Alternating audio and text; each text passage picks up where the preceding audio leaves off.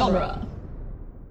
Hello, and welcome to the latest in a series of podcast episodes discussing the Invasion of the Body Snatchers series of movies. This week we'll be discussing Philip Kaufman's 1978 movie, Invasion of the Body Snatchers, the last one to date to carry that full title, before they switched to two-word titles in an attempt to make it snappy. We'll be talking about the film point by point, and then comparing it to our Immunities audio drama at the end. We think this will be entertaining whether you've seen the movie or not, but if you happen to have the movie, you could put it on with the sound off if you like and use us as a commentary track. This is Bob J. Kester, and with me is... Susan Tekla-Kruglenska. I host the Shining 237 podcast. And... Maria Burnham. I'm with Immunities. All right, and Maria, who do you play in Immunities? I play a character that is integral to all 3 seasons of Immunities, Woman 1. All right, and we hear Woman 1 in various stages of life, so what sort of thing would Woman 1 say before she gets taken over by the aliens? Oh, you know, something like, "Are you okay? Here, let me help you." And then after being taken over, what would she sound like? Dominic Evans? Well, if Dominic won't come to the podium, we'll have to come to him. Everyone grab hold of Dominic. And also, not forget her radio broadcaster personality. Also a broadcaster. Authorities are now investigating both the homicide and the chain of events that led Professor Holbrook to have traveled so far from her assigned area. Very good. So everybody should know who you are now. I know, yeah. I think that was key. Yeah, and Susan, tell me a little bit about Shining 237.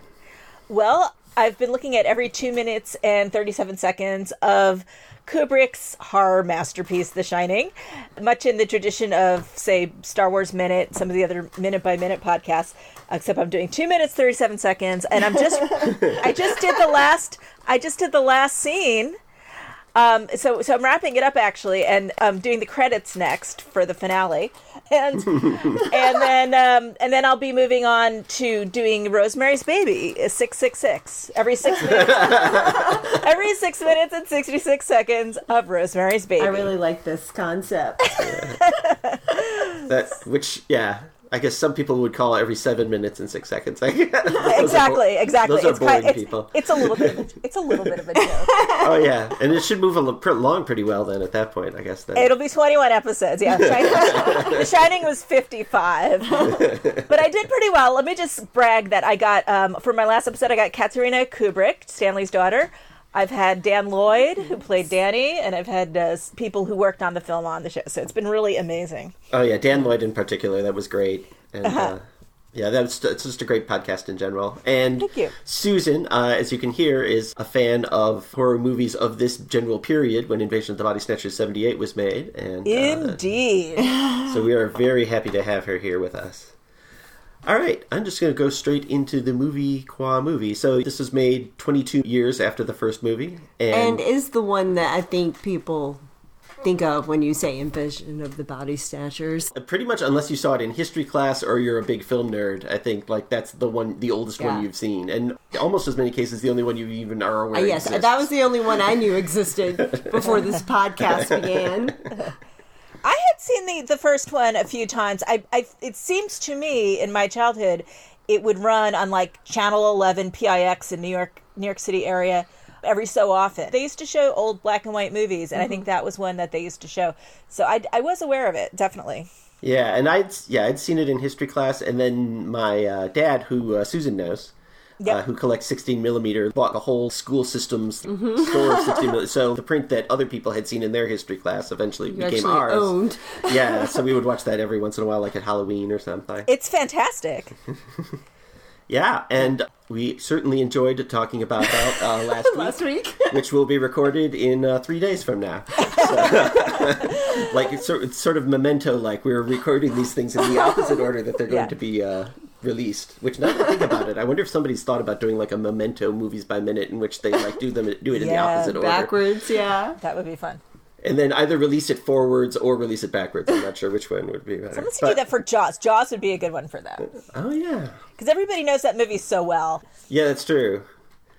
All right, free ideas for our listeners out there. Yeah. So we begin with some spooky music and shots from what seems to be a distant planet where there's these gossamer wisps of something slowly lifting up off the planet and going into space. I believe this is the only movie that actually shows the extraterrestrial start of the origin. I had forgotten that. I just rewatched it. It had been a while since I had seen this, and it's so that's really daring, and they did a beautiful job. I mean, the special effects are actually quite amazing. Oh yeah, all throughout, and I'd say even more so these early parts than the later parts, just because everything is just off on its own. It seems like they could really put the time in to make it look really disturbing and real. I'd actually just rewatched it this week and had forgotten that was how the movie started till Bob just brought it up right now.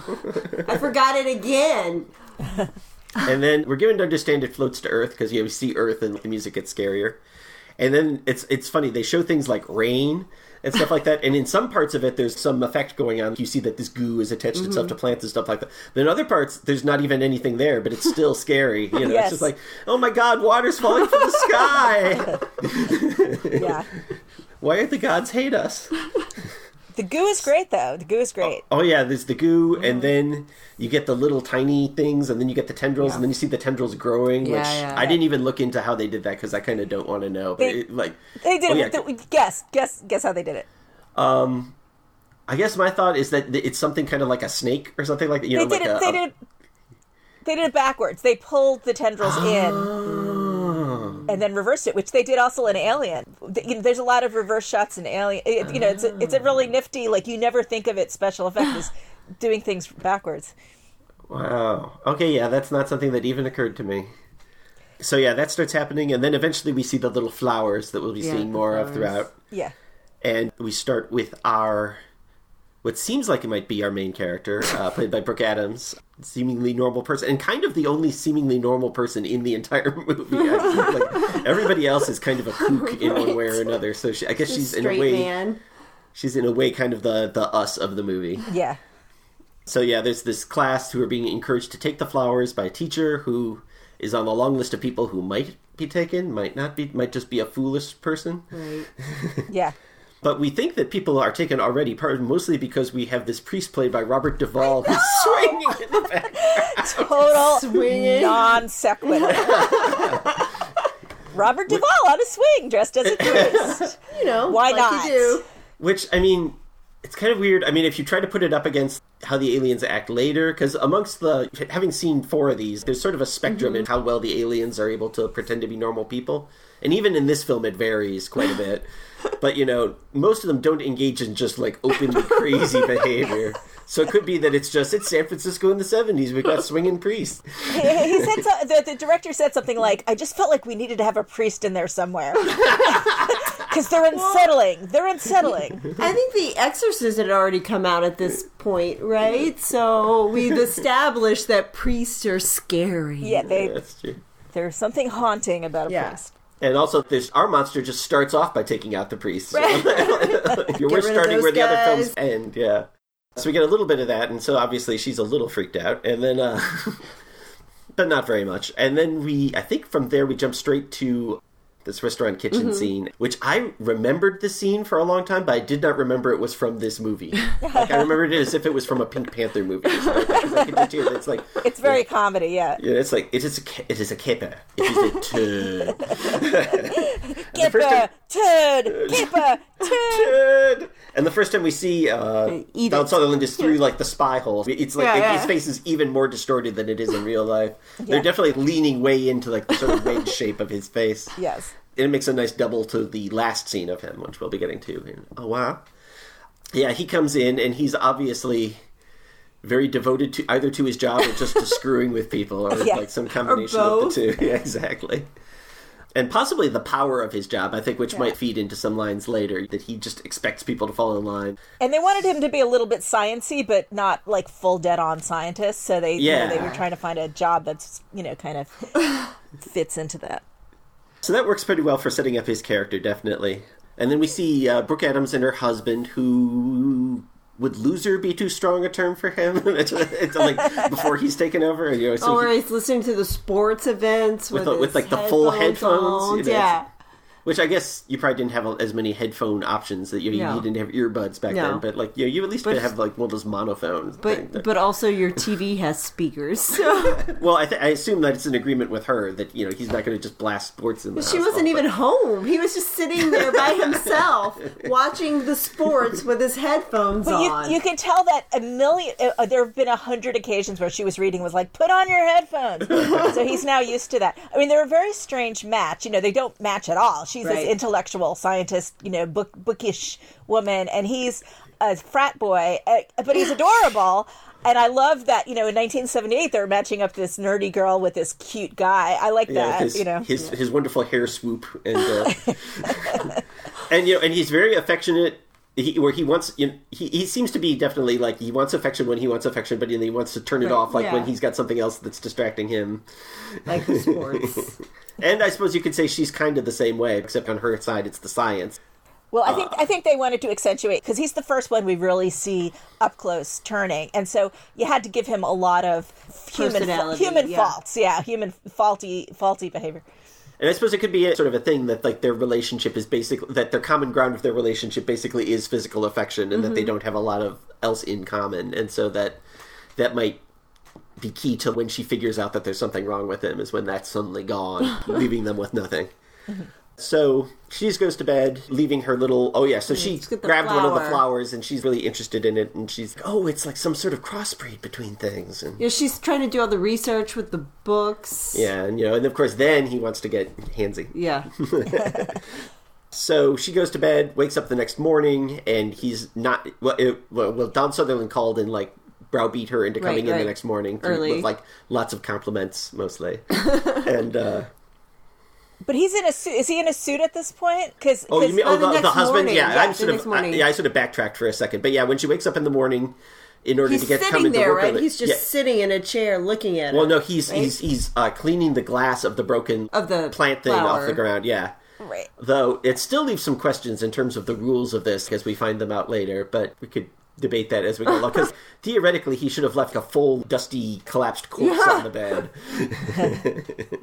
which he somehow got rid of. He does toss it. You see him tossing it later. The garbage. Yeah, exactly. He might have just shoved it under the bed. That's possible. Quickly. And hopefully it doesn't leave like a big residue or something like that. By the time they make it to the garbage truck, it's always this big sort of dust bunny thing. Yeah. Which is, it gets increasingly disturbing every time you see it. Yeah. One thing I found interesting is that because I'm always looking for outside interests or, any kind of like interest in anything from the pod people other than just, efficient pod peopling. And he actually just stands there and watches the truck go for quite a while. Yeah. Which I found interestingly sentimental on their part. I mean, I don't think it's a flaw. I think it's just interesting. Yes. Goodbye to my old self. Yeah. Yeah. Wow, that happened. Yeah. Yeah, go on. I was going to say, it's just such a great touch to have all these garbage trucks all over the city working already. It's already happening. And because it's just so much a part of every city and every town, is garbage sanitation. To imagine that, like, that might have been the first thing that they took over because they knew they'd need it. And there's just a wonderful creep factor to that, because we're just so used to seeing that turning a corner and seeing a garbage truck doing its thing, and the fact that here every time we see it, it's got those things in it. It's just brilliant. It's brilliant. Well, that's an interesting point, because also sanitation strikes were so much a part of the 60s. Oh, yeah. And the opposite of what the pod people are, right? It's like it was a symbol of anti-government status quo, and the first thing they've done is take over the sanitation services and then have them work basically 24/7. Right, exactly.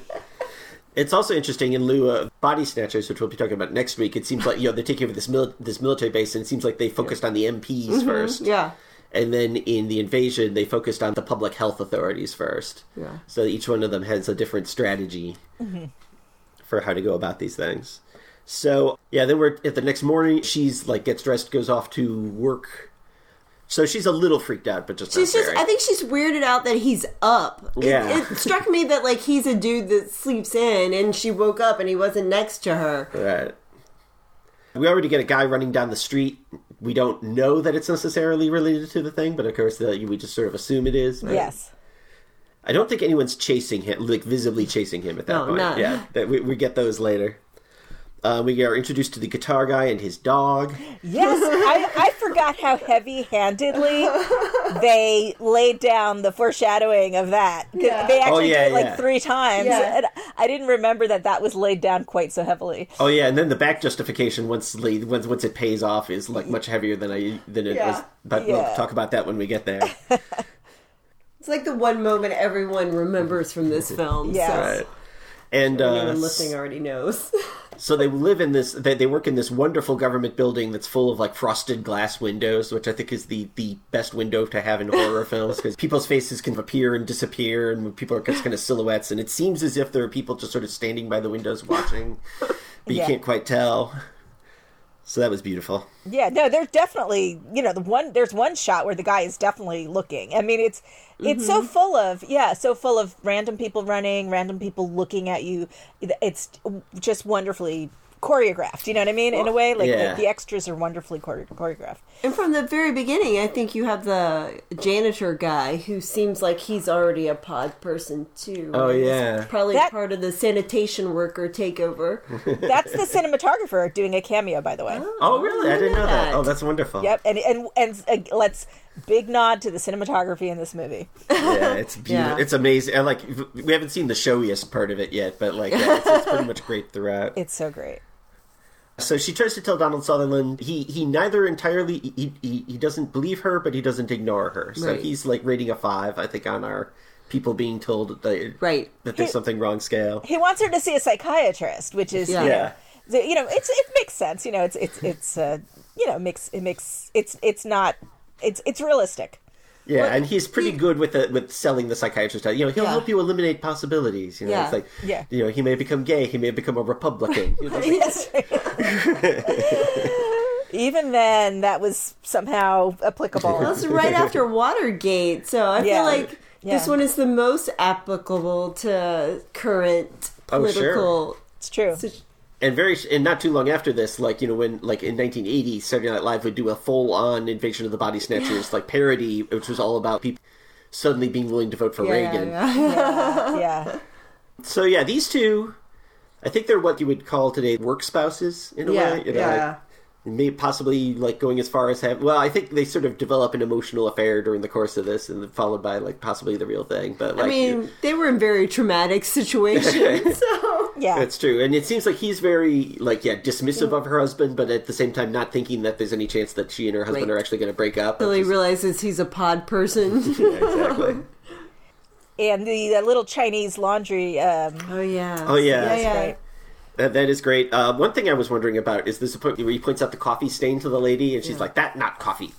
Yeah. And that's is that some specific reference I'm not getting because is that bong water or something like that? Because he's like, I spilled it myself. Yeah, I know. It's strange. Of all the things not to trust him. And she's already transferred, so she's not gonna, she's not gonna lie about it. Josh with him, Although she's not the same one, because I think the wife of the guy who's who does the "that's not my wife" thing is somebody who works. in the it's back. someone slightly different. Oh, I didn't. Who who doesn't show up until after he starts. Oh, talking I see. About Yeah, her. you're right. Yeah, I'm looking at it. Yeah, you're right. Yeah, I watched that scene pretty closely because I was hypersensitive for yellow peril stuff, which I think they sort of flirt with without going there completely. Yeah, and we see, and wherever we look, there are more dust bunnies being compacted in the backs of those trucks, which is even scarier, I think, on rewatch than it is on the first watch. But Sutherland says that they should go see David Kibner. So he's trying to call her at some point. Oh, that's right. He's trying to call her probably to try to get her to go to the book party, but she's kind of disappeared. And then she startles him by the elevator. And it turns out that's where the story comes about how she's been following her husband all day. Right, yes. And that, again, is all very shaky camera work, where you're on the street kind of watching the husband doing stuff. Tasks.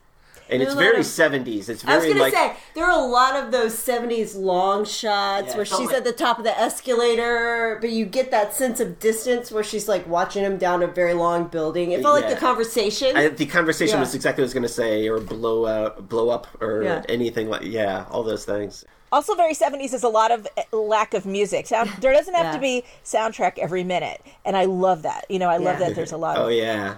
Although we do have this great respirating / heartbeat thing, which I'm sure is thanks to our old friend Ben Burt. Ben Burt! Who did the sound for Star Wars and is just literally a wizard as far as I'm concerned. That was his wife's fetus actual sonogram recording. Yep, it is. I read that. The soundtrack is his child. Yep. You were in films before you were born. Oh, man. And so in a couple weeks, another prediction of mine, I will be noting how in The Invasion, aliens never check their six, but they also never notice that humans do. Obviously, the husband doesn't, because he does not notice her, nor do any of the other aliens notice her. I think these aliens are very confident and unconcerned for the most part. This is just happening. Yeah. I think somewhere in here, they start to establish that Donald Sutherland's character is a bit of a conspiracy theorist, right? Because he's cutting out all these articles about alien things and these... Oh, is that what they were about? I meant to look at them. I guess I had just assumed they were about his triumphs. No, they were like on the corkboard, and there's one scene later in the movie where they're like close up and he's manically cutting paper. Oh yeah, I'll have something to say about that when we get there. Definitely. And and so with the hubby, now we see the full-size pods for the first time since the 50s movie, just carrying those around. And just walking around town, and of course, giant pods. Yeah. And then, are we up to... So the scene where they're driving and the windshield is... Well, we know the windshield was already broken, but, I mean, it's just a great effect. You see all these cracks everywhere. But then... shoot through the windshield. And they set it up so nicely. Yeah, exactly. Because it also shows sort of man seeing humanity to man, and the fact that people just don't like Donald Sutherland, that they threw a wine bottle at his window. Yeah. But also just part of the distorted mirrors and the keyhole, all these crazy ways of looking at things. But and then then the person who runs up and says, "They're coming! They're coming!" Oh yeah, who isn't just any person? That's Kevin McCarthy, star of the '56, who spent 22 years running down the mountain to get to Los Angeles. Mourning everyone. Finally gets killed. Yeah, he exactly. Is the original guy, the original Donald Sutherland in that great movie. Exactly. And you get to see playing that kind of role one more time, like in the early 2000s, in the very weird Anthony Hopkins making a movie, the Slipstream, in which there's just this beautiful scene where he's at this roadside diner and, and like he's waiting to pay his check. And the waitress says, "Okay, can I do something for you, Pumpkin?" And he's like, "Oh, I think this gentleman ahead of me is next." And then Kevin McCarthy turns around and looks at him and says, "No, you're next."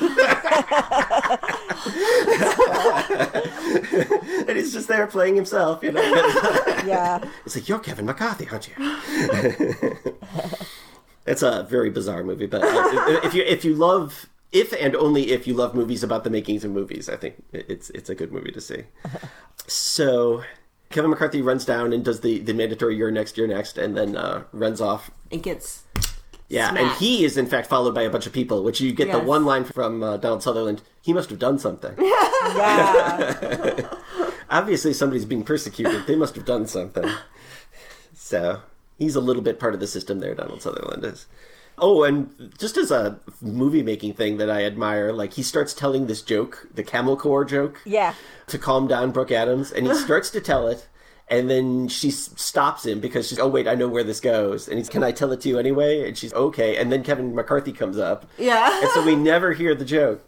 Yeah. The director, but let me say that I got some of my information from I guess on the DVD release, they have director's commentary through the whole thing, and I listened to a good chunk of that. And it's really good. So if anybody loves this movie, it's really worth listening to. There's actually a commentary on YouTube. You can find it. You can find the commentary.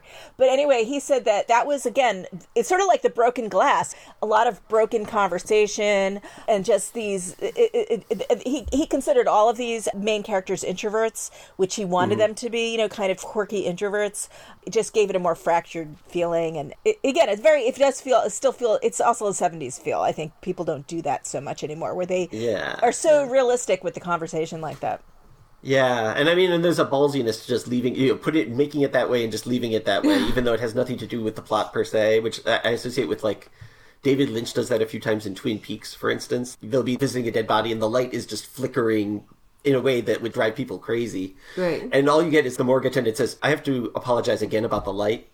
And then it's that way for the whole rest of the scene. It's like, okay, we've explained. Or they walk into the room and there's a moose head just sitting in the middle of the table, and, like, the girl whose room it is just, oh, it fell. And so you've got it, like, staring into the camera for the whole rest of the scene. So stuff like that, where it's, no, this is what I want, and I'm willing to do the minimum possible necessary to justify it, but it's mostly here just because that's how I want it to look. Yeah. Let's see. So then shortly after that, they go to the book party, and we meet the larval form of Jeff Goldblum. Oh my god. Who you could almost think... manic. If you think of pod person terminology, doesn't he look like he's sort of the unformed version of Jeff Goldblum? There's just certain crags and stuff that I've just assumed were part of his facial structure that he doesn't have yet. So young. But he's just so great and just combative with everyone from the very beginning over... He's such a great... Frustrated poet. Great presence. Like, the casting of him was somebody's just brilliant stroke of luck. I also wonder if, like, it was partially because they wanted somebody who was kind of a height match for Donald Sutherland. Because I hadn't really noticed that they were both so tall. At some point, it's like, oh, I'm 6'4", as if it was nothing. And then they tower over Leonard Nimoy, who I think of as being fairly tall. Yeah. And again, you have the funky mirror in the back while he's on the phone. He's trying to report the incident to the police, and exactly. Yeah. And he's he's like a bureaucrat in a 19th century play or something like that. He's very huffy when people aren't giving him. It's like, I am making a report as a citizen, and he's very focused on making this report. While Jeff Goldblum is like being crazy, like I can't even listen to what he's saying. I don't know how he can focus like that. I know, you almost get a headache if you try to follow both of them at once. It's you have to sort of take it in turns. And Jeff Goldblum even starts doing like funny, like crazy, like grabs the phone and starts just talking about these type stuff. And oh man, it's just wonderfully. It's like, obviously these two are not going to accomplish anything in a conspiracy situation. They're just like completely ill-suited for it. Well, and they've lost the woman he came there with. She's wandered off and having this other scene. Yeah. Oh yeah, that's right.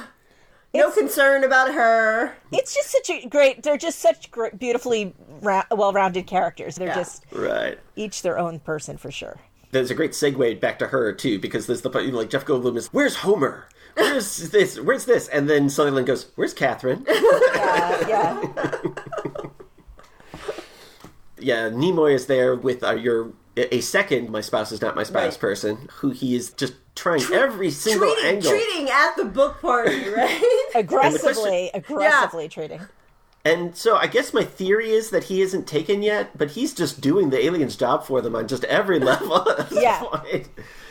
Which I assume that's something they're saying, is either like, this is the same behavior that the aliens are standing in for, but we were going to let you see the alien, the normal human version of it for a second, or...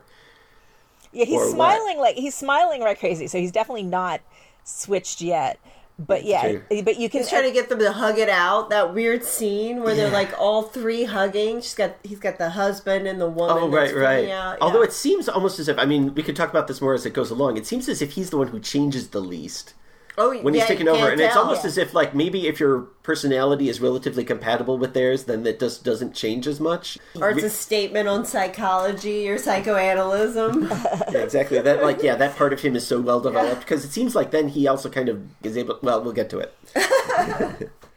But again, great panning shots of guests, just spooky guests, Oh yeah, exactly. Like, and they make a point that there's no pattern, the race or age or anything of it's just like people. You just have to get used to the alien face that they have. Strange people, as Brooke Adams calls them, by which I assume she means just people who should be strangers to one another, but yet that they are communicating something. Yeah. And let's see, Nimoy complains about him having closed down the French restaurant, which I thought I didn't notice that until like the fourth time I saw this, which that was great. And then they have that scene out on the street corner, and Nimoy's when he starts attacking Jeff Goldblum, which is that's just great out of nowhere. He's like, you see? Stupid pop psychology. So, what was your reaction when I did that? Yeah. Exactly. Yeah, it's just so, like, any reasonable board would have taken away his medical license a long time ago. Right. But yeah, he's a best-selling author, so that's probably hard.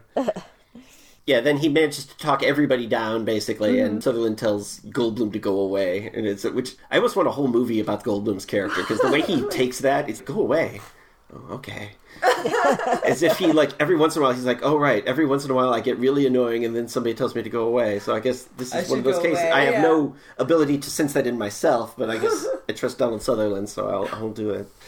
And he's very down after that. And then you do wonder how they know each other, right? Oh yeah, that's true. That's completely unexplained. They don't. You wouldn't think they move in the same world. And why is he there hoping he can read some of his poetry before the book launch? Like, that was the whole premise of Jeff Goldblum's character being there. Maybe there was supposed to be an opening act, but there were so many people who had to be told that there were no body snatchers. Psychology book.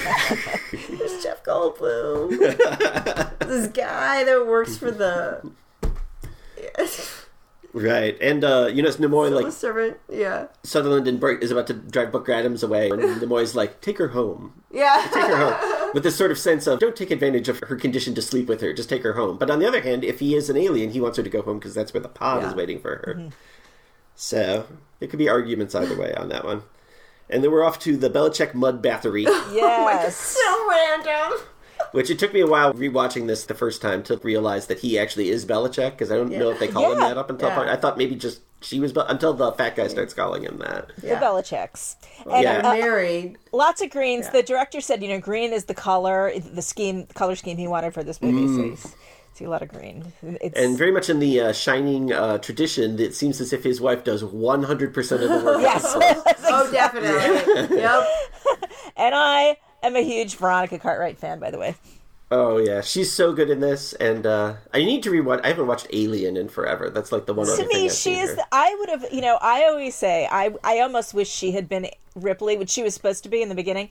She had been bumped for Sigourney Weaver. But I love Veronica Cartwright. I think she's such a better actress, actually, than Sigourney Weaver. And I love her. She's like Shelley Duvall, actually, in The Shining, where you feel the horror through her. Her horror is so authentic. I love her. And she does just a great job with giving the sense that she's what keeps this place running, just her boundless energy. Yes. I mean, and maybe the whole place was... I'm hoping the whole place was her dream rather than Jeff's dream that she's having to realize herself. But yeah, and he's very down, falls asleep, and then... Well, there's this scene where they do this, all the weirdness. Oh, right. They do a long shot where just a single tear goes down his Oh, yeah, that's right. He's crying while he listens to the music. I thought that was really strange. That was a very... And then there's the guy... Russian guy. Like, reading with the bubble in the bubble bath, Yeah. And the other guy having trouble getting out, and she has to help him out, and then gives him a massage. Naked butt and everything. Yeah. So here's a question. Where does Jeff Goldblum get the nosebleed from? I don't know. It is. It's very strange. They don't explain that. Watching it the first time, I thought I might have missed something and Leonard Nimoy might have knocked him into something or something, but yeah, it just comes out of nowhere. It feels like they cut, there was a scene that was cut. Got cut. Yeah, exactly. But yeah, so he falls asleep, she finds the body. The Russian guy disappears. Yeah, right? Well, not yet. She finds the body, the alien pod person growing body, and then as his eyes close, as he falls asleep, its eyes open, and then she screams, and then his eyes open and its eyes close. Yeah. Which is a very nice cut. Like there's no mistaking the mechanism that's happening back and forth between the two of them. Yeah. Yeah, they bring in Sutherland, who never identifies himself. There's several scenes where he's knock, and they're like, who is it? And then eventually they just open the door and he's there. It's him, I don't identify myself. That's not what I do. That's what you should have a spy hole put in, like the French restaurant, so you can see that it's me. And then they talk about the body and and there's a line I just like because they're talking about how unformed it is and stuff like that. And he's like, "Well, it's obviously an adult," and then, where it's an adult, and then he's like, "But look, it's this. It's like a baby." And somebody says, "But you said it was an adult," and he just says, "I said it was an adult because it was tall."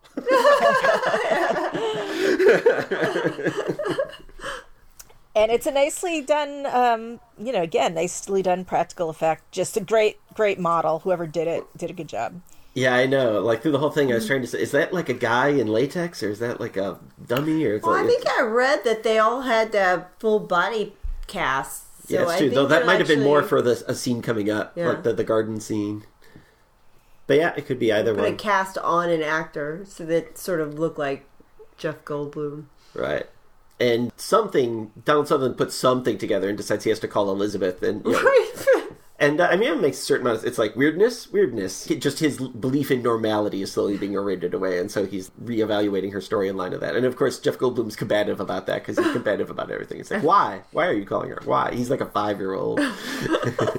Well, let's just mention before we jump to the Donald Sutherland going to rescue Brooke Adams, that it sort of jumps back and forth, but at one point the tendrils kind of touch Jeff Goldblum. Oh, yeah. And then he runs to the door, and there stands Leonard Nimoy. Right. Oh, right. He had told them to call, though. And right? to me, Right. That's the point where he's a looker. To me, that's what I feel like. That's what the movie's trying to, because he just the way they do that so dramatically, and Leonard's like a jump scare, and he's so serious. He's dead serious looking. I think that's the point where we're supposed to. He's changed over at that point, I think. Yeah, I'd say that's the most likely point. I think it could be argued that you're just seeing him without like his sort of glad-handing face on because it's just him and Jeff Goldblum. But yeah, I think you're most likely right. That would be the one to put the money on. They called and woke him up, right? He says that they woke him up. You don't actually get I don't think you actually hear like his side of the call at all. Yeah. You just hear the other side. Through this, there's various Donald Sutherland calling Brooke Adams, trying to get her for some reason, and you see the husband standing there looking, and you could easily cut those scenes together into just a conventional workplace romance, and the husband is psychotically jealous sort of thing, but keeping it tamped down, because it seems like that undercurrent is there, even though as an alien he shouldn't have those sorts of feelings, and maybe doesn't. But it's just interesting that they're just sort of letting those beats play as they go along. So Sutherland breaks into the house very meticulously. Yes. He seems to like know what he's doing. It's like, no, you break he scoped out the house before. Yeah, exactly. he was like, it's like, if I break this pane of glass, then I can undo the latch, then I can open the window, then I can pull the bar up, and then I can open the door. Like, I'm not just looks in the front door or something first, and then remembers about the back door, I think. He's got a crush on her. Yeah. You don't know how to break scoped out the house. You don't know how to break into somebody's house unless you have a crush on them. Yeah, he was probably just always sort of secretly hoping she would clue in about her husband.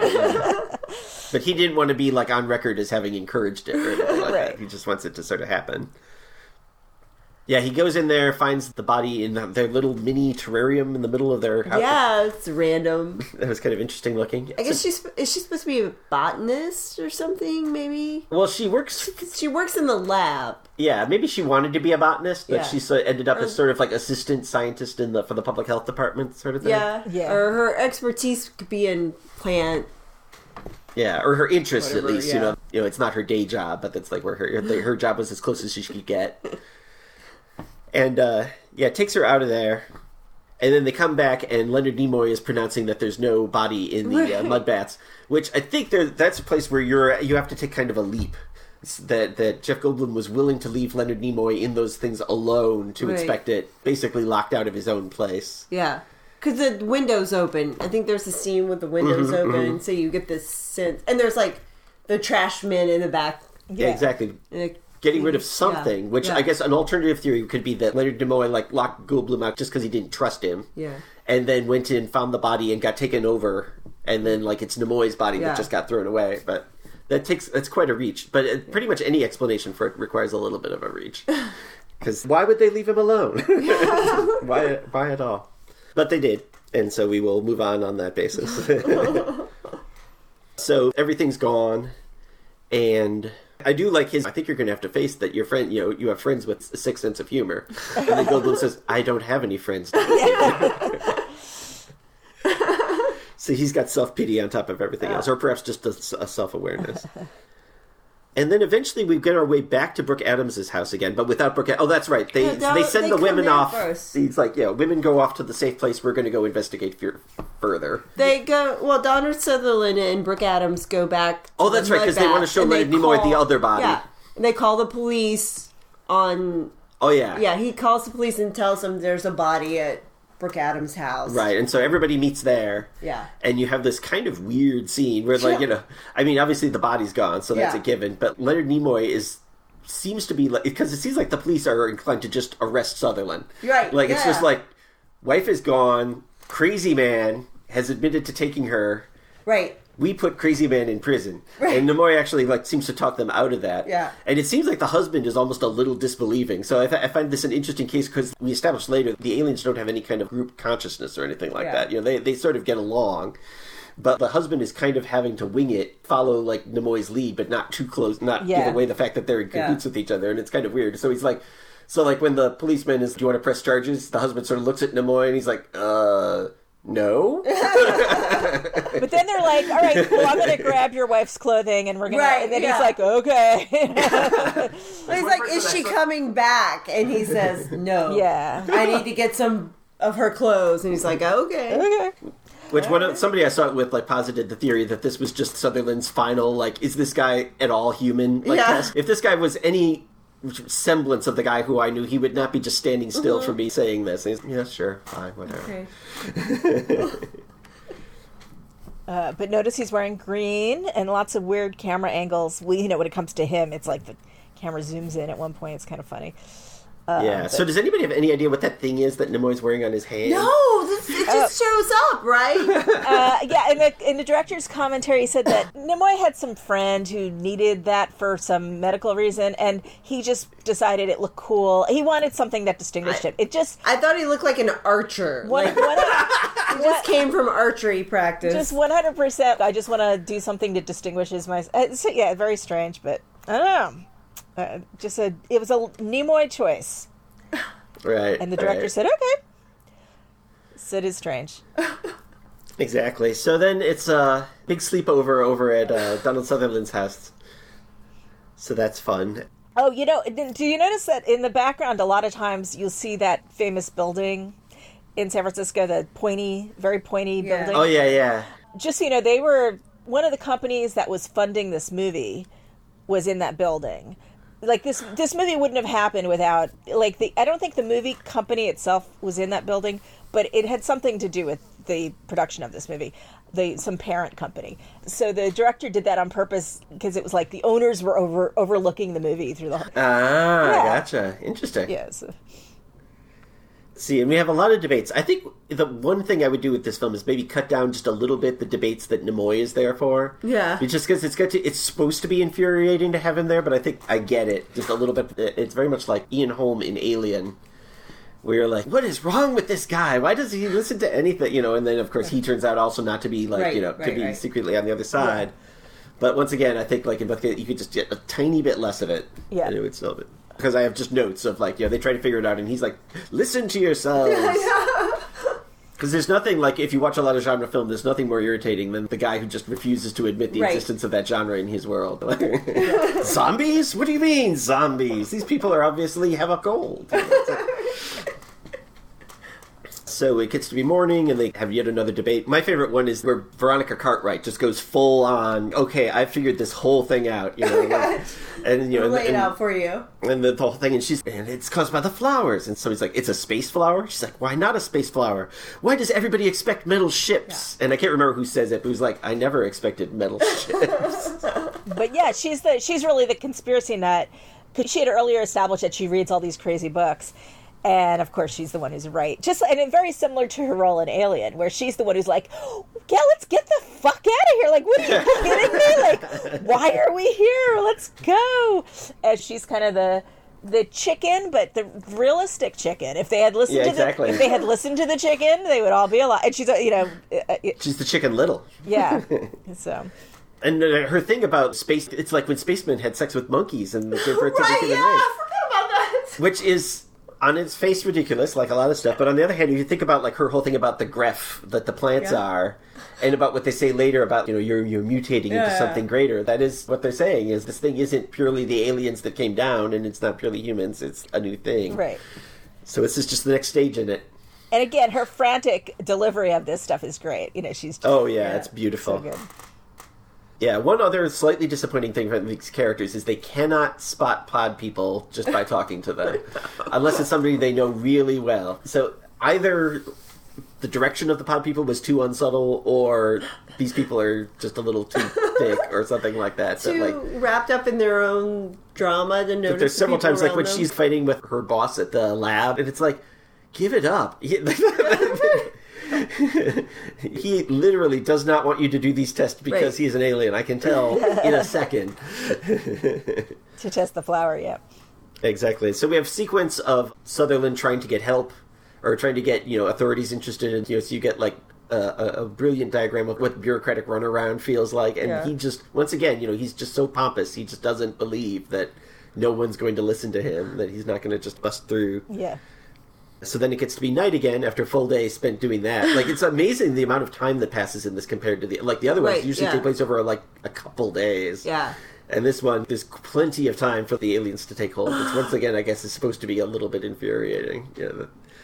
And Goldblum can't find any radio stations, which I find interesting. Yeah. I guess it's because it's sort of takeover night, so they're like, okay, we're just, like, clamping down on everything, and then we'll explain later. I think, well, they established in the 50s version that the aliens don't understand music, like they don't perform music, which is why at the end of that one they hear the singing and he goes running to find out that it's just a radio and not the people singing, and that it's the pod people doing things. Yeah. Right. And then you get that a little bit at the end of this movie too. Oh, yeah. But it's like they don't understand the purpose of music and Right. art, so there's no purpose for these radio stations to exist. Right. And Kibner gives her an actual shot, pills, and then tomorrow should be good as new. You guys can sleep. And we've already gotten the definite on him because he said at some point to his car full of people, including I think the husband, all as soon as possible. Right. Yes. Yes, some various obvious. He's part of the conspiracy. And then Sutherland goes down to his garden, which Right. seems like it's very important to him because we saw him doing some great wok cooking earlier. Yeah. Which I sort of assumed the point of that is probably he just doesn't trust the entire food industry, so he just grows his own Cooks food his as own- much as yeah. possible. Yeah. Yes, when you're the health he's just- inspector, you cook your own food. You've seen too many things, yeah. Which, if anything, how far is it? What is it, like in Manhattan Island, you're never more than 5 feet from a rat or Oh, something? yeah. In San Francisco. God, yes. Yeah. In San Francisco, it's probably even closer. Yeah. Then things start growing in the garden. These He falls asleep, right? Yeah, he falls asleep in the his garden, and like chaise. big, nasty, fleshy flowers grow out of these pods that he did not notice. I know. He did not notice these big. I think that it's like they never drew the connection with the pods. Although Brooke Adams should have, because she saw them carrying them around. It's really odd because he's the only one outside, but 3 pods are out there. They're like 3 bodies in the garden, so I don't know if they. It could be that they grow, Tentacles like the ones all that the we're way probably going to inside. talk about next week, like the one that grows like on top of the top ceiling in Body Snatchers. It could be they were much smaller until he fell asleep, and then they started growing I fast guess. quickly. Or It's something. kinda They like- don't have to have any connection to the real person. Yeah. Again, it's a little like Alien, where the thing evolves a little too quickly. It doesn't quite make sense how quickly it grows. But Yeah, and in Body Snatchers, this is where we can start talking about the mechanics a little bit. Because in Body Snatchers, they take it a little. Because here it seems like one of those tendrils sort of like touches you, and then that kind of it like reads you basically. It develops some sort of ephemeral connection, and then the pod can just grow and become you as long as you stay asleep the whole time. You don't need.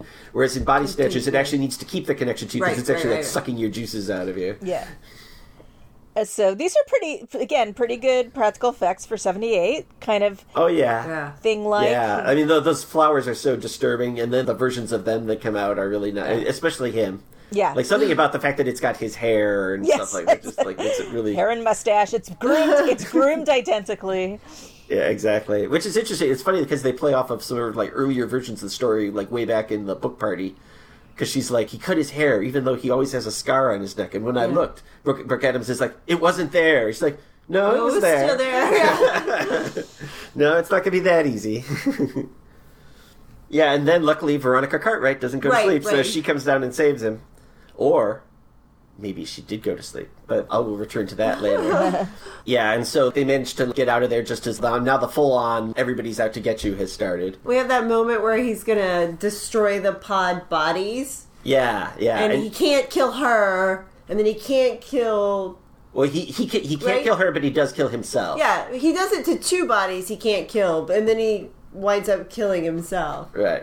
And when- Which in a way is kind of selfish. But, Yeah. you know, like if you think about it. And the smashing in of the head of one of them, it's a real, very dramatic smashing in of the face. Apparently is one of Stephen King's favorite violent scenes in a movie. Oh, really? Yeah, Oh, that's great. he loves that. He said that he thinks that's one of the most shocking decapitation scenes ever done. It does And it's also mirror the 50s version where they have the pod people outside, and it's all four of them, and he goes to smash them, and he can't smash her, and he smashes himself. Gotcha. As well. And that's got to be kind of liberating as a practical effects person, that it doesn't have to react to a shovel like the way a human does. Body would. Yeah, exactly. It's actually better if it doesn't. That means that you can just make it whatever you want it to be. So then they hide under these stairs, which that's possibly my favorite shot in the whole thing. Is like because they're chased. They're being chased. They're being chased, and they're hiding under the stairs. And one by one, you see their faces looking out through the stairs. Yeah. So that was a nice shot. And they're all so distinct, the four of them, in their expression and everything. Yeah. That's beautiful. And then, actually, here we start getting into what I would call the showy, but still really, really good camera work part of the movie. Because, as they're running to Pier 33, you've got this canted shot of them. You can see their shadows more than you can see them. Are they trying to catch a boat? Is that why they're going there? I think they're just... Because I don't think he thinks boats until he says boat. Ships. They're just running because that's the direction they're being kind of herded in. Because they could have gotten in a car at the house where all the cars were, but instead they started running. I don't know. The house. It seems like the aliens are all over the street, and they're sort of going through the alleys and stuff like that. So I don't think that they can do that. And then you see them in silhouette running towards the camera, which is kind of like the poster shot. And that poster shot, for some reason, even though it's so famous, is not used in my DVD or any other version of the DVD I can find, which is weird. The seed is planted, terror grows shot. Instead, it's just this... Yeah. Piece of art that has nothing to do with the actual movie. It's very odd. Did we get to the cab ride scene yet? Because I just want to say something about that. Oh, that's in there. Yeah, there's definitely stuff to say about that. Okay. No, because they're still together at this point. So they, all four. At one point, the helicopter comes after them, and then it seems like they're going to get caught, and then Jeff Goldblum is like, okay, I'll run off and get help. Yeah. And then Veronica Cartwright goes off with him, and everybody chases them. Right. So at that point, now we're down to just the two of them. And then we have that wonderful scene of just their feet.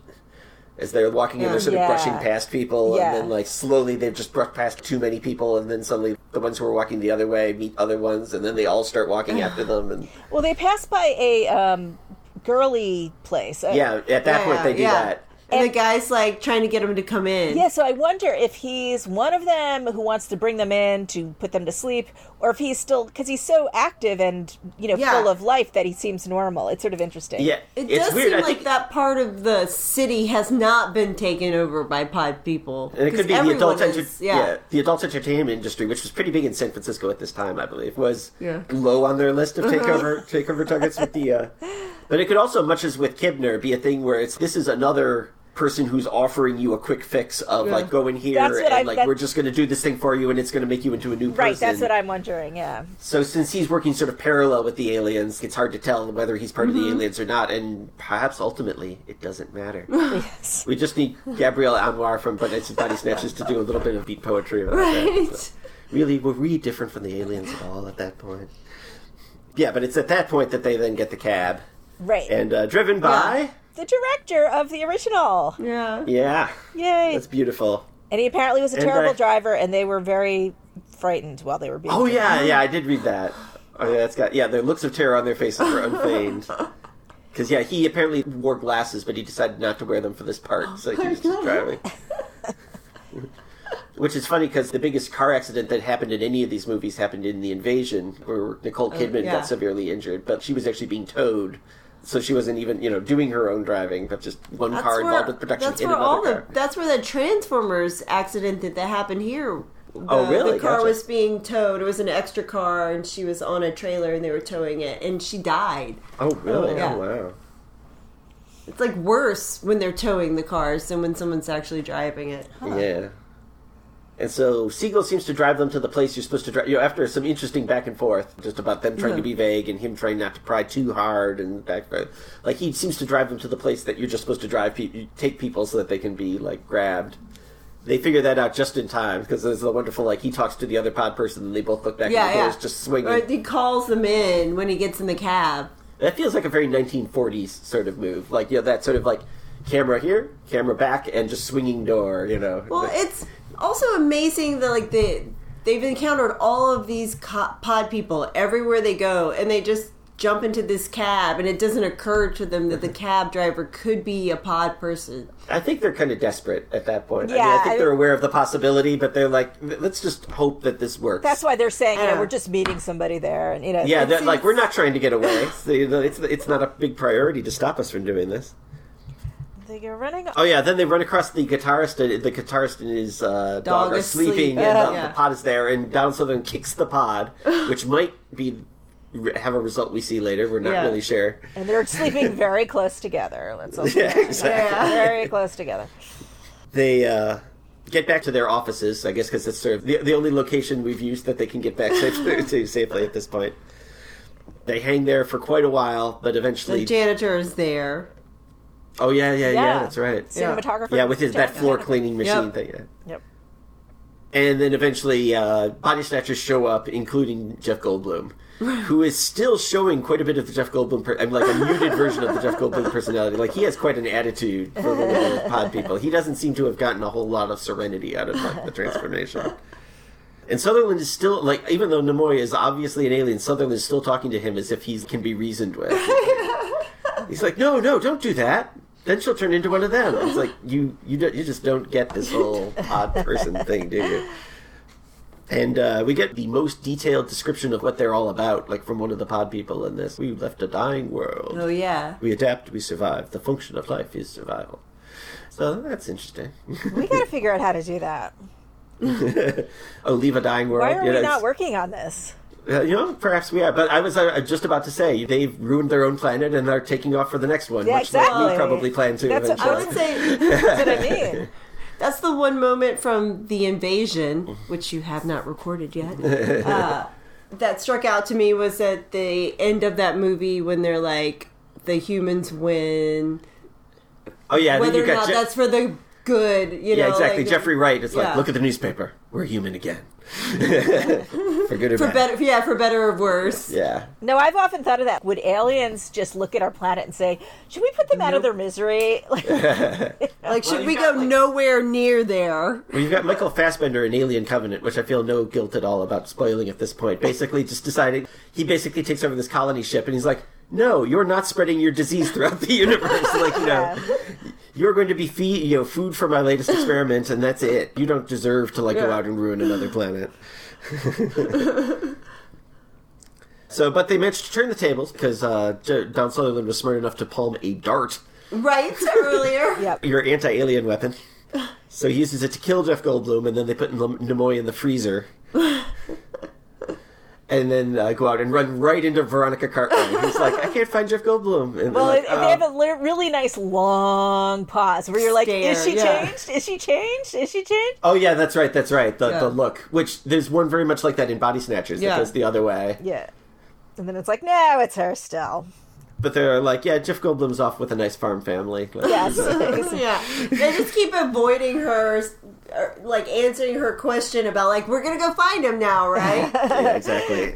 Anyway, we haven't seen him. Oh, and look out here. The aliens are going on buses. And, the aliens are all lined up and being sent places. And Veronica said, I predict that in the next episode I will not be able to remember who says we will watch over each other line, and then it turns out it's Veronica Cartwright.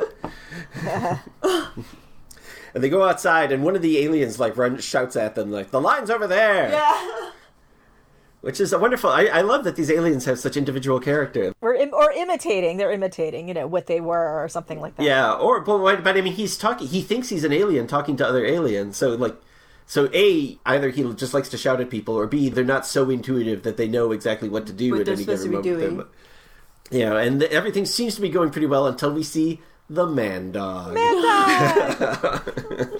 Oh my god! When I saw this as a child, I thought I would never fall asleep again. Yep. This, and the dog bear blowjob scene in The Shining. Those are the two. Yeah. Those are the two memories of childhood that just will never. They just when you're a kid and you see that stuff, it's just oh my god. And they don't come up with those nowadays. That was again. Oh, we love the 70s. So when I was 8 or whatever I was when I first saw this, I think I thought that just happened, and then later I thought that it was something the aliens did on purpose. Just run, go up and down the line, and whoever screams is not one of us yet. And by the way, now I suppose it's that he kicked that pod, and so the pod came up with a sort of broken, mashed up version of the two of them. And the banjo, I love that they play the banjo music because it gives you this all right, I know exactly what this is. But that banjo music is Jerry Garcia playing, by the way. Oh, is it really? That's Jerry Garcia. He was friends with somebody, maybe Donald Sutherland, I forget, but he was friends with a sound person or something like that. And so that's that. But that's a mask on a dog. And they were so, that's a mask on a dog, and they were so lucky that dog decided to lick its chops. That was just... Oh my God, that's the actual... Oh my God, I thought that was like stop motion or something. That was 100% real. Oh my God, that's amazing. Isn't it amazing? It's just amazing. Wow. And I'd never heard that guitar music before until I saw it last night just to take my notes. Because every single time I'd seen it before, somebody screamed over the place where the guitar music was. And so I never was even aware that it was there. So they run away from that. They lose Veronica Cartwright. They hop on a truck that takes them right over to Pod Central. Right. Where they're hot housing these things. Which I guess maybe if you start with the big pod, then it doesn't take as long to turn into a thing as if you start with just like the flower or something like that. I don't know. Like maybe it took like a full 8 hours to turn her husband into a pod person, but with the pod already made, it'll just take a few minutes or something. I don't know. I try to make sense of it. Because it seems like having those great big pods is like a huge disadvantage. Because that, in 56, that in the studio enforced ending is how the whole thing fell apart. Right. Because, like, if somebody's saying, there are pods everywhere, and then suddenly you find a truck full of pods, like, people are going to be a lot more likely to listen to you. Yeah, and then they decide to get away from that. And then we see stuff being put on their truck with a forklift. So these aliens are better at forklift operation. Yes, they're much better at forklifting. Than the body snatcher aliens are, yeah. They're getting away, going downstairs, and Brooke Adams turns her ankle. Right, so, of course. The high-heeled shoe is the foe of horror heroines everywhere. Movies, yeah. I, as a woman, couldn't understand why she did all the previous scenes running around in those high heels. I would have shed them hours ago. Absolutely. Exactly. You hold them in one hand. Yeah. It's like strappy, you just strap them around. Exactly. I mean, even it's a little early for women in athletic shoes, but it's San Francisco. I'm sure there's some place you could get something. Well, in The Invasion, Nicole Kidman is also running around in high heels. Oh, yeah, and I'm true. like, come on. Yeah. Come on. Her character's just showing off. She's like, I can do this. She does eventually take them off and run in her bare feet, so I appreciate that, but... Have you seen the ground? It's gross. And then we hear Amazing Grace play, so obviously that means that everything's going to be good. Then he goes to check I was it just out. thinking about the lyrics to it at one point. The part that they're playing is, once was lost, but now I'm found, was blind, but now I see. So which could be interpreted in various ways that work with that. They're trying not to be found, right? Or they could be lost, in the sort of 70s malaise sort of way. Was blind, but now I see. It would be much more obviously. Well, either now I can see that the aliens are here, or soon I can see that the alien way is the good way. But he's like, ships. We're in San Francisco. There's ships here. We can go somewhere. And so he tells her, "Be right back." Yeah. Classic. Yeah. Classic, from the be first right movie, back. yeah. Straight out of Screen. And although that usually means the person who says it's going to die, but not in these movies, because it's what happened in the first one. Oh yeah, yeah. They're in the cave, and he's like, "You stay here. I'll go check it out. I'll be right back." Because she was too injured and tired to run as well. Right. Yeah. So then he goes off, sees that they're just loading big pallets, like those old-fashioned pallets of pods onto things. These days it would be like container truck. And again, notice there's green lights everywhere. We've got more green on the ship. Oh, green yeah. lights around the ship.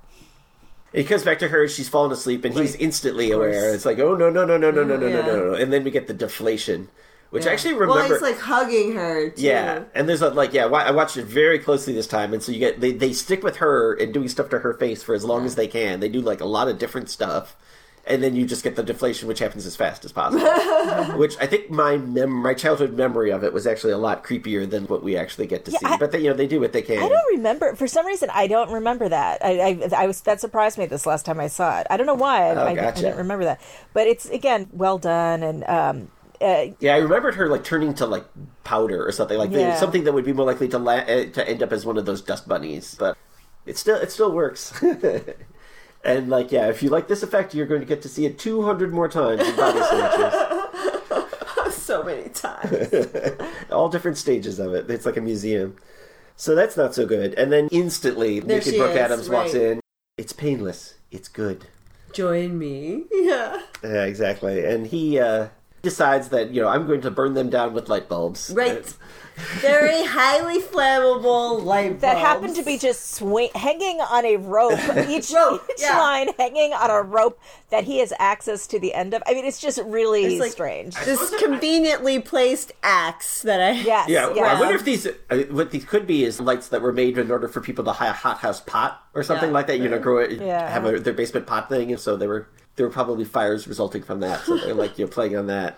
But yeah, the fire spread list, it seems a little too... It's not so much that I couldn't imagine a fire resulting from what he did, but his confidence that that's what's going to happen seems very strange. And then it happened every time. Like, it seems like not every time you cut one of those strings of lights down that they immediately cause a fire. Right. But I guess every single one. But it seems like he goes up there, he's going to unleash mayhem, and he doesn't know what. Because he actually passes the axe and then comes all the way back around to get it. He's like, okay, I guess I can't think of anything better than using this axe. Oh, wow, that actually worked out pretty well. Let's see, and you get a scream. Oh, we got the scream earlier, too? We get it from Naked Brooke Adams here. Yeah. I think we got it, like women I got it during the chase scene, the initial chase scene. Yeah. You get your nosy neighbor from the second story window doing the scream. Which, it's interesting, I hadn't noticed until this last time, that they sort of code it so that you only expect women to do the scream. Yeah. Because you've only ever seen women do the scream. You never see, Nimoy never does the scream, Goldblum never does the scream, the husband never does the scream. So, obviously, if you were to see a man do the scream, it might be extra surprising. Yeah, they chase him off into the night. He seems to get a series of lucky breaks. Then he's hiding under a pier, and then, they're looking around with a flashlight, and one of them's like, we'll get him, which I find also interesting, which means, do they have some sort of sense of morale? That, they have to, encourage one another? So he's sort of, it's almost like an I Am Legend moment. He's the monster he's the monster to them now, and they're trying to, find him so that he stops killing their babies. Yeah, and he's just completely trapped, and the guy looks down with his flashlight, and nice, sharp cut. Yeah, exactly. Yeah. Cut to him going to work in the morning. Yeah. And he seems so frazzled, too. So it's so believable that he's still on the loose. I mean, maybe not that he'd still be awake after all this time, but I guess they did take a lot of those amphetamines, back in the... that's kind of... How many are you supposed to take? One? Take 5. Yeah, that's the one thing through this whole movie is you're like, oh, come on, someone's got to sleep. You got to sleep. I mean, it just doesn't... So... And I do like the Nimoy says, this is a mild sedative, when he injects them with. And they're like, yeah, that's not going to do anything. We're still awake. A little... Valium or something is not going to even make an impression on me right now. I am high on goofballs. Oh, and he's watching them herd a bunch of children into a hotel, and they're all they're all about to go to school bus. And they're like, we're just going to take a nap now, and they're like, they're herding them in to take a nap. Which is funny. That should be horrifying. I think it was horrifying the very first time I saw it, but now this time I was like, they seem a little bratty. Yeah. Maybe they could use some pod personality. Take your nap, for goodness sakes. And then he goes to the office where everybody is sort of standing there doing nothing. Yes. Except looking at their little beakers. And then he starts clipping something from the newspaper, which I love. That's just either such an ingrained behavior or he's still interested in it or something. Yeah.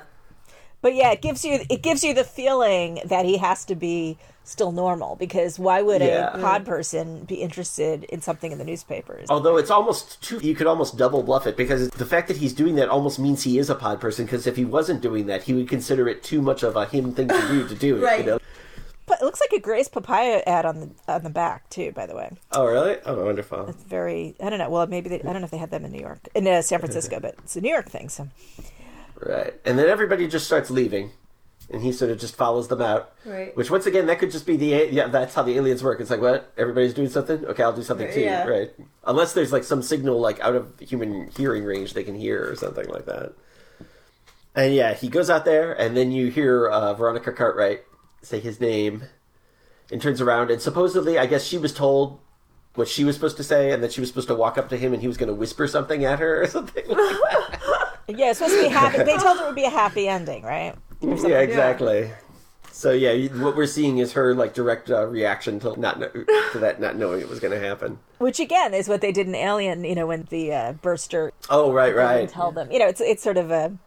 And back in the 70s, these directors would just blast a gun next to your head to get a startle. Yeah, get a Yeah, because they didn't trust actors to act. Yeah, they didn't trust actors to basically. act, so they just tricked them all the time.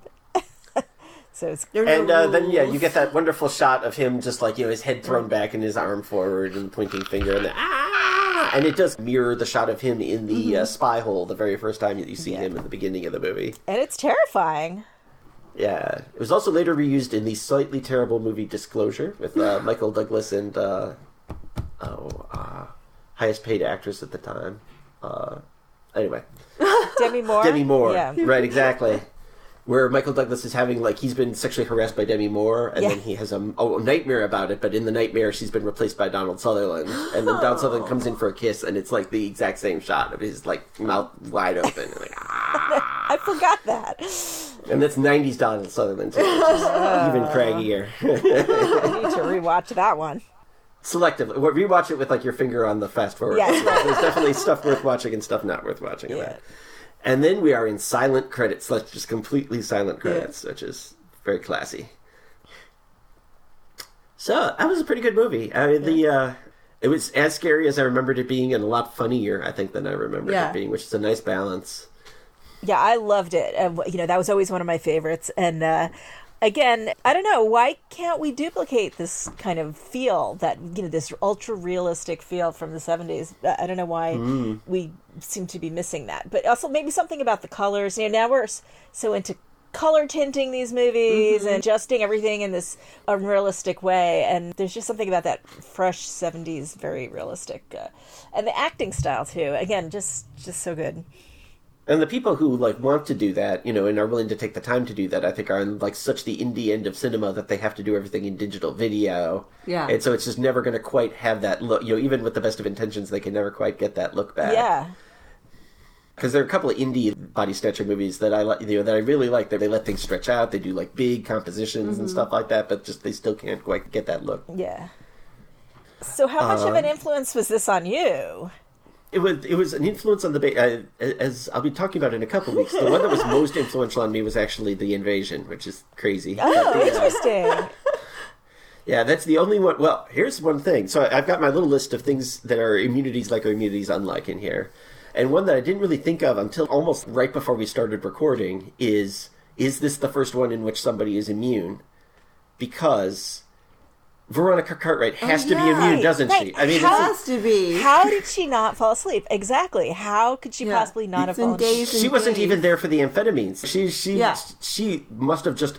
And so possibly she actually fell asleep earlier, even when the pods were taking over. Just something notified her that, there's aliens trying to take you over, wake up. And so she woke up and stopped them. And then if you think of In the Invasion, Veronica Cartwright's character is the first immune person that you run across. Because in The Invasion, immunity is much more of a thing. But she's the first one, so maybe that's because somebody had a pet theory that she was always immune. Huh. So yeah, that's it. I mean, the whole spookiness of it and the creepiness of it and the inevitability and dealing with that was definitely an influence on me. And I mean, I also, especially in my first season, I really tried to marry comedy and horror.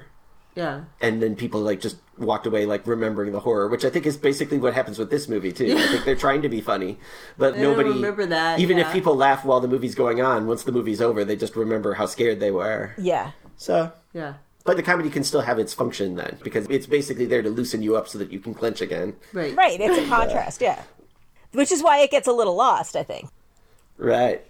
Let's see, the aliens in this, they're fairly pacifistic, which was one thing that definitely was part of my my vision. They don't want to hurt you, and they don't see pod-personing you as hurting you, even though it causes your body to deflate and turn into a disc bunny. And so that sort of gives the immunities plot room to breathe, because the idea, if there were immune people, what would they would just be at an impasse with them, because they would be going against their own philosophy to actually hurt them or anything. Except in self-defense. And so, as far as pacifistic, these are the second most pacifistic of the Body Snatcher aliens, I think, after the Body Snatchers ones. Kevin McCarthy's death seems to be the only violent thing they do. In this one, yeah. And it's assuming that that's what it was, that he didn't just run in front of another car and just get hit. Right. Yeah. But I could believe either way on that. So that was a thing. So we do see the aliens in this, unlike the ones in most of the others, seem to be interested in education and entertainment of themselves. Because the Russian guy, it seems like he's not just pretending to read the book. He seems like he's actually reading the book, and he actually tried to talk to her about it. And Right. it seems Yeah, like he's yeah, already yeah. taken over, so it shows that they have some sort of interest in something. Yeah. And then there's the craziness of the husband watching the clock channel. Yes. Which we only see that for a second. Yes. And once again, it could be like a Dawn of the Dead style, or they just continue to do the rote things that the previous person did. But it seems like they're intelligent enough that they wouldn't just do that. But he's not watching sports. Right. Yeah, he's That's watching what- TV, but the clock channel instead of what we would find engaging. Yeah, and Sutherland does continue to clip clippings for Yeah. whatever reason. He does still find that interesting on some level. So Well, the director had said in the commentary that the clock imagery was to, sort of reflect, that was the analogy to how we're all a bunch of zombies watching TV. And so these people are even, just need nothing Even to more watch. so, yeah. So I wonder about that book that he was reading. I don't know anything about that book that he was reading in the bathtub, but is it junk kind of book? It looks like a pulp novel Yeah. because it's the paperback and the size of it. yeah, I meant to look up yeah. both what he says and then what she talks about, because Yeah. I just assumed that whatever she's talking about would feed into her ancient astronauts. Yeah. thing. Right, so she's But, reading all these crazy, junky conspiracy theories, silly things, and so it kind of fits into that. Let's see. I already sort of talked about the pod mechanics and how they're a little different in this than they are in some, and that it doesn't seem to require continuous physical Right, contact, right. just that brief physical contact, and then you're marked, which that's kind of what happens in immunities. The look transfers to Right. you, and then you're marked. And usually you fall asleep right away, but in some cases you don't. But the next time you sleep, it will catch up with you. Yeah. Well, of course, So, it's impossible not to think about Bird Box when I think about immunities. The look, looking at that was sort of. Oh, I haven't seen Bird Box. Oh, either. well, then you need to see that. I mean, that's the concept there. It's sort of you see the alien and that changes you. Which I think somebody else had done. It's been, that concept I guess it's knocked around a bit, but it is a really great spooky. I mean, I love that concept that it's a look. Just because there's nothing you can do about that. Right. And it's okay, just cool. it's just spooky, very spooky idea. This mechanism, by the way, about how you're marked and then you're going to get taken over one way or another is something to keep in mind when you listen next week to Body Snatchers and my whole crazy theory about the dad and whether he was actually an alien or not. So just bookmark that in your mind. Because if he was marked... Okay. He didn't necessarily have to have been taken over. And I've already talked about how there seems to be some sort of an organizational structure amongst the pod people. They're not just all equal cells in a right, body. yeah. They're like some of them are sort of bossing other ones around, or at least delivering information. And you've got that scene with Kibner and the husband, where the husband really seems not to quite understand what's going on. Yeah, that's consistent through at least the first 3 Body Snatchers. I can't remember in the last one, but they have all the scenes where there's an authority figure telling other people where to deliver the pods. You have it in the that's town right. square in the 50s version, and then Body Snatchers, you have the head of the base, who then later is telling people, you go to this fort, you go to this Oh, yeah, fort. that's true. They just keep Yeah. the ranks that they had. Yeah. Which is actually a little bit like the aliens in Immunities. Yeah, That's what yeah. it's called. Kind of do that too. The governor of the state is the Yeah, person who's still the still in charge governor, of the yeah. state. And Justin/Man One, your beloved husband, Man One. We've got a name. Someday you'll get a name. Oh, I can't wait. But because he was in the FBI, he was briefly their Yeah, leader until they yeah. got somebody who was higher ranked in the human hierarchy, Right, and they just right. followed that. Yeah, the 51, that'll be an interesting conversation to have. So, But that we've you've already had. You at home have already heard it, but I haven't actually had it yet. Oh yeah, and then was Veronica Cartwright immune was my last note on that. Do either of you guys have any comments about the comparison of the movie and Immunities beyond what I've said? Just, I like that your version is very female-oriented. I mean, this isn't really a comparison. It's just what I like about the modernization of this concept. I guess I didn't see the Nicole Kidman version, so I don't know. But, It's also very male-oriented. well, there you go. It's her and everyone else. Yeah, so I like that yours is very female-heavy, and it just, it gives it a contrast to these other ones. And I like the family.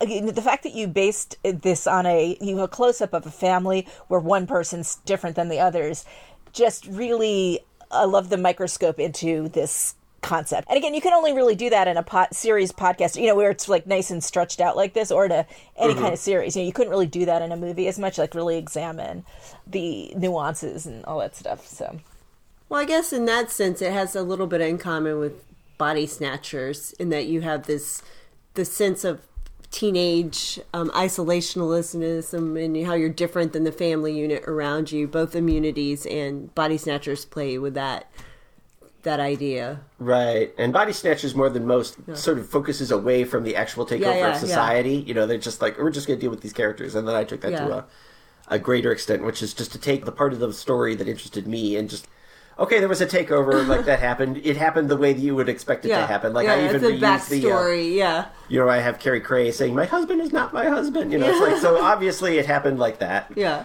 I originally had stuff where Roxanne was even more dismissive of that. She's like, all the usual Body Snatcher stuff happened. And I was like, decided, okay, that's a little too pomo. Like, you wouldn't be that detached from it, but... Yeah, there's a movie called Alien Raiders that if I do this again, I'm going to do some, like, not in this series, but other Body Snatcher movies. And there's one I really like, and which basically is this story. It's just the... Okay, we've reached the point... We found out that there's, like, a queen Body Snatcher, and if we get her, we can get rid of it. Get rid of the infestation type movie. Yeah. But it's just that part. Like, they just assume everything else, but it's like we've just figured out she's in this grocery store, she's one of these 10 people, we're going to figure out which one she is. And so I always admire that, where just ignore just cut out the part of the movie we've seen before and just stretch what's left to movie length. I think in horror movies and sci-fi movies, when they're at their worst is when they try to over-explain the science. And then you lose all the mystery, and you're like, that's when you can pick it apart, right? The more details you have, you're like, no, that would not happen like that. Having some of the mystery lets you focus on the story the person's trying to sell, and so instead of the science. Yeah, which this movie does a really good job of. It shows you what's happening, and then just like the minimum possible. Well, there's this thing called a graph. Yeah, and that's it. That's all the technobabble we have. Is her talking about flowers at the very beginning. The rest of it is just happening. And it helps that you have Spock there saying, no, this is impossible, this is impossible, this is impossible. You're like, anywhere that you would normally have somebody explaining what's happening, like Jeffrey Wright in The Invasion. Oh, man, you have him just do they saying, try to explain the science in that way? It's like, no, I'm not going to let you try to explain it because it's impossible. Yeah. So, this movie definitely showed the way that way. And, in my thing... I obviously have to explain the mechanics of it because there's this sort of delineation of the different kinds of immunity and stuff like that, but I steer as far clear as I can of any sort of explanation of how it could happen. No scientific advisors on your podcast. Yeah, exactly. So do you have it mapped out, like how it's going to end or where it goes? You have it all figured out? I find it better, but people will react better if they don't know the answer to that. It's like it is. It's interesting to be like, I wonder where, how much he has planned out and what, Because there's the one of the great disjunctures in sci-fi fandom is between in 90s sci-fi fandom was between fans of Star Trek Deep Space Nine and Babylon 5. Mm-hmm. And Babylon 5 they wrapped everything out from the beginning. And DS9. They were never more than 2 or 3 episodes ahead of themselves in terms of the plan, and I think they both ended up about equally good. Yeah. So I think those are both very valid ways. As long as, if you're going to just do the 2 or 3 things ahead, you have to really know your past. Yeah. If you don't know your past episodes and you try to fake it, then that's where you stumble. And I always go back to my earlier things, because I'll find stuff in my earlier stuff, it's like, oh wow, this really hooks into this future thing. Some things I do plan a season ahead. Way towards the beginning, and I think in the first episode of season 2, Roxanne says, there's some guy downstate who's kidnapping looker women. Yes. I didn't realize that until I went back just now and listened to all 3 seasons after we finished the 3rd season, and I was like, oh, it's in the first season. And that's their, primarily to make a point that humans aren't any better than they used to be. They just have a reason to stick together and have more. And also to show that some people just don't care what happens to lookers because their boyfriend's like, is that our problem? Who cares if that's happening? But when I wrote that, I knew with a certainty that story was. I wasn't just going to drop that and never go through. I knew that the next season or sometime very soon was going to be telling that story. Yeah. So I do plan that far ahead at least, and I definitely have plans now for what season 4 is going to be like. Yeah. But, you would hope that. I think as a writer, you have to leave that. You have to be a little flexible because sometimes the story changes itself as you're writing it, and if you try to force the preconceived notions you have of a story onto the plot as you're working at it, you can tell that as someone that's listening to it or watching the work. You can really tell when someone's been too stringent and like they thought this out ahead and then they wrote this and it doesn't quite work, but this is where they wanted this story to go and they would refuse to change it in any way.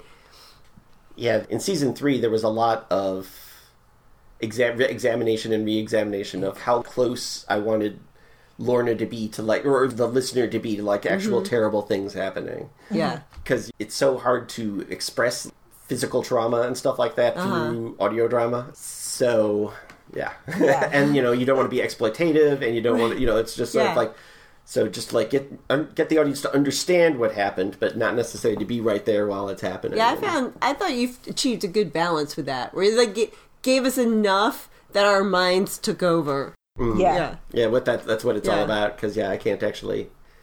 There's so much that you can't do in a body snatcher type a body snatcher situation if you can't show people's faces. Right. I think we'll be talking about that in future weeks, especially in the invasion. Well, Susan, thank you so much for coming here and joining us. Oh, sure. That was absolutely my pleasure. And I really, really look forward to season 4 and, you know, seeing what happens. And you're just, this is an amazing project you're doing. And I mean, you're writing it and directing it. It's just like, oh my God, it's like, I'm, you know, just so in awe of this incredibly complex project. Oh, thank you so much. Well, why don't you tell our listeners where they can find you on the internet? I have the Shining website up at theshining237.com. And then I guess I'll be doing a separate website for Rosemary's Baby 666. It'll be something like, God damn it, I need to buy this right now. Rosemary, before you tell people. Rosemary's Baby 666.com. Probably. We'll see. You've got 2 to 4 weeks. But I'm on Facebook and Twitter with The Shining 237. And so just, you know, follow me there and I'll lead you to wherever I end up. Next.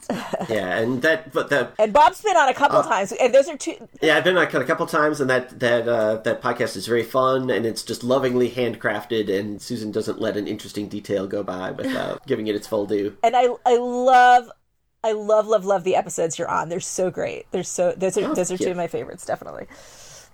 I got to talk about Lloyd the bartender, which was my dearest wish, so that's great.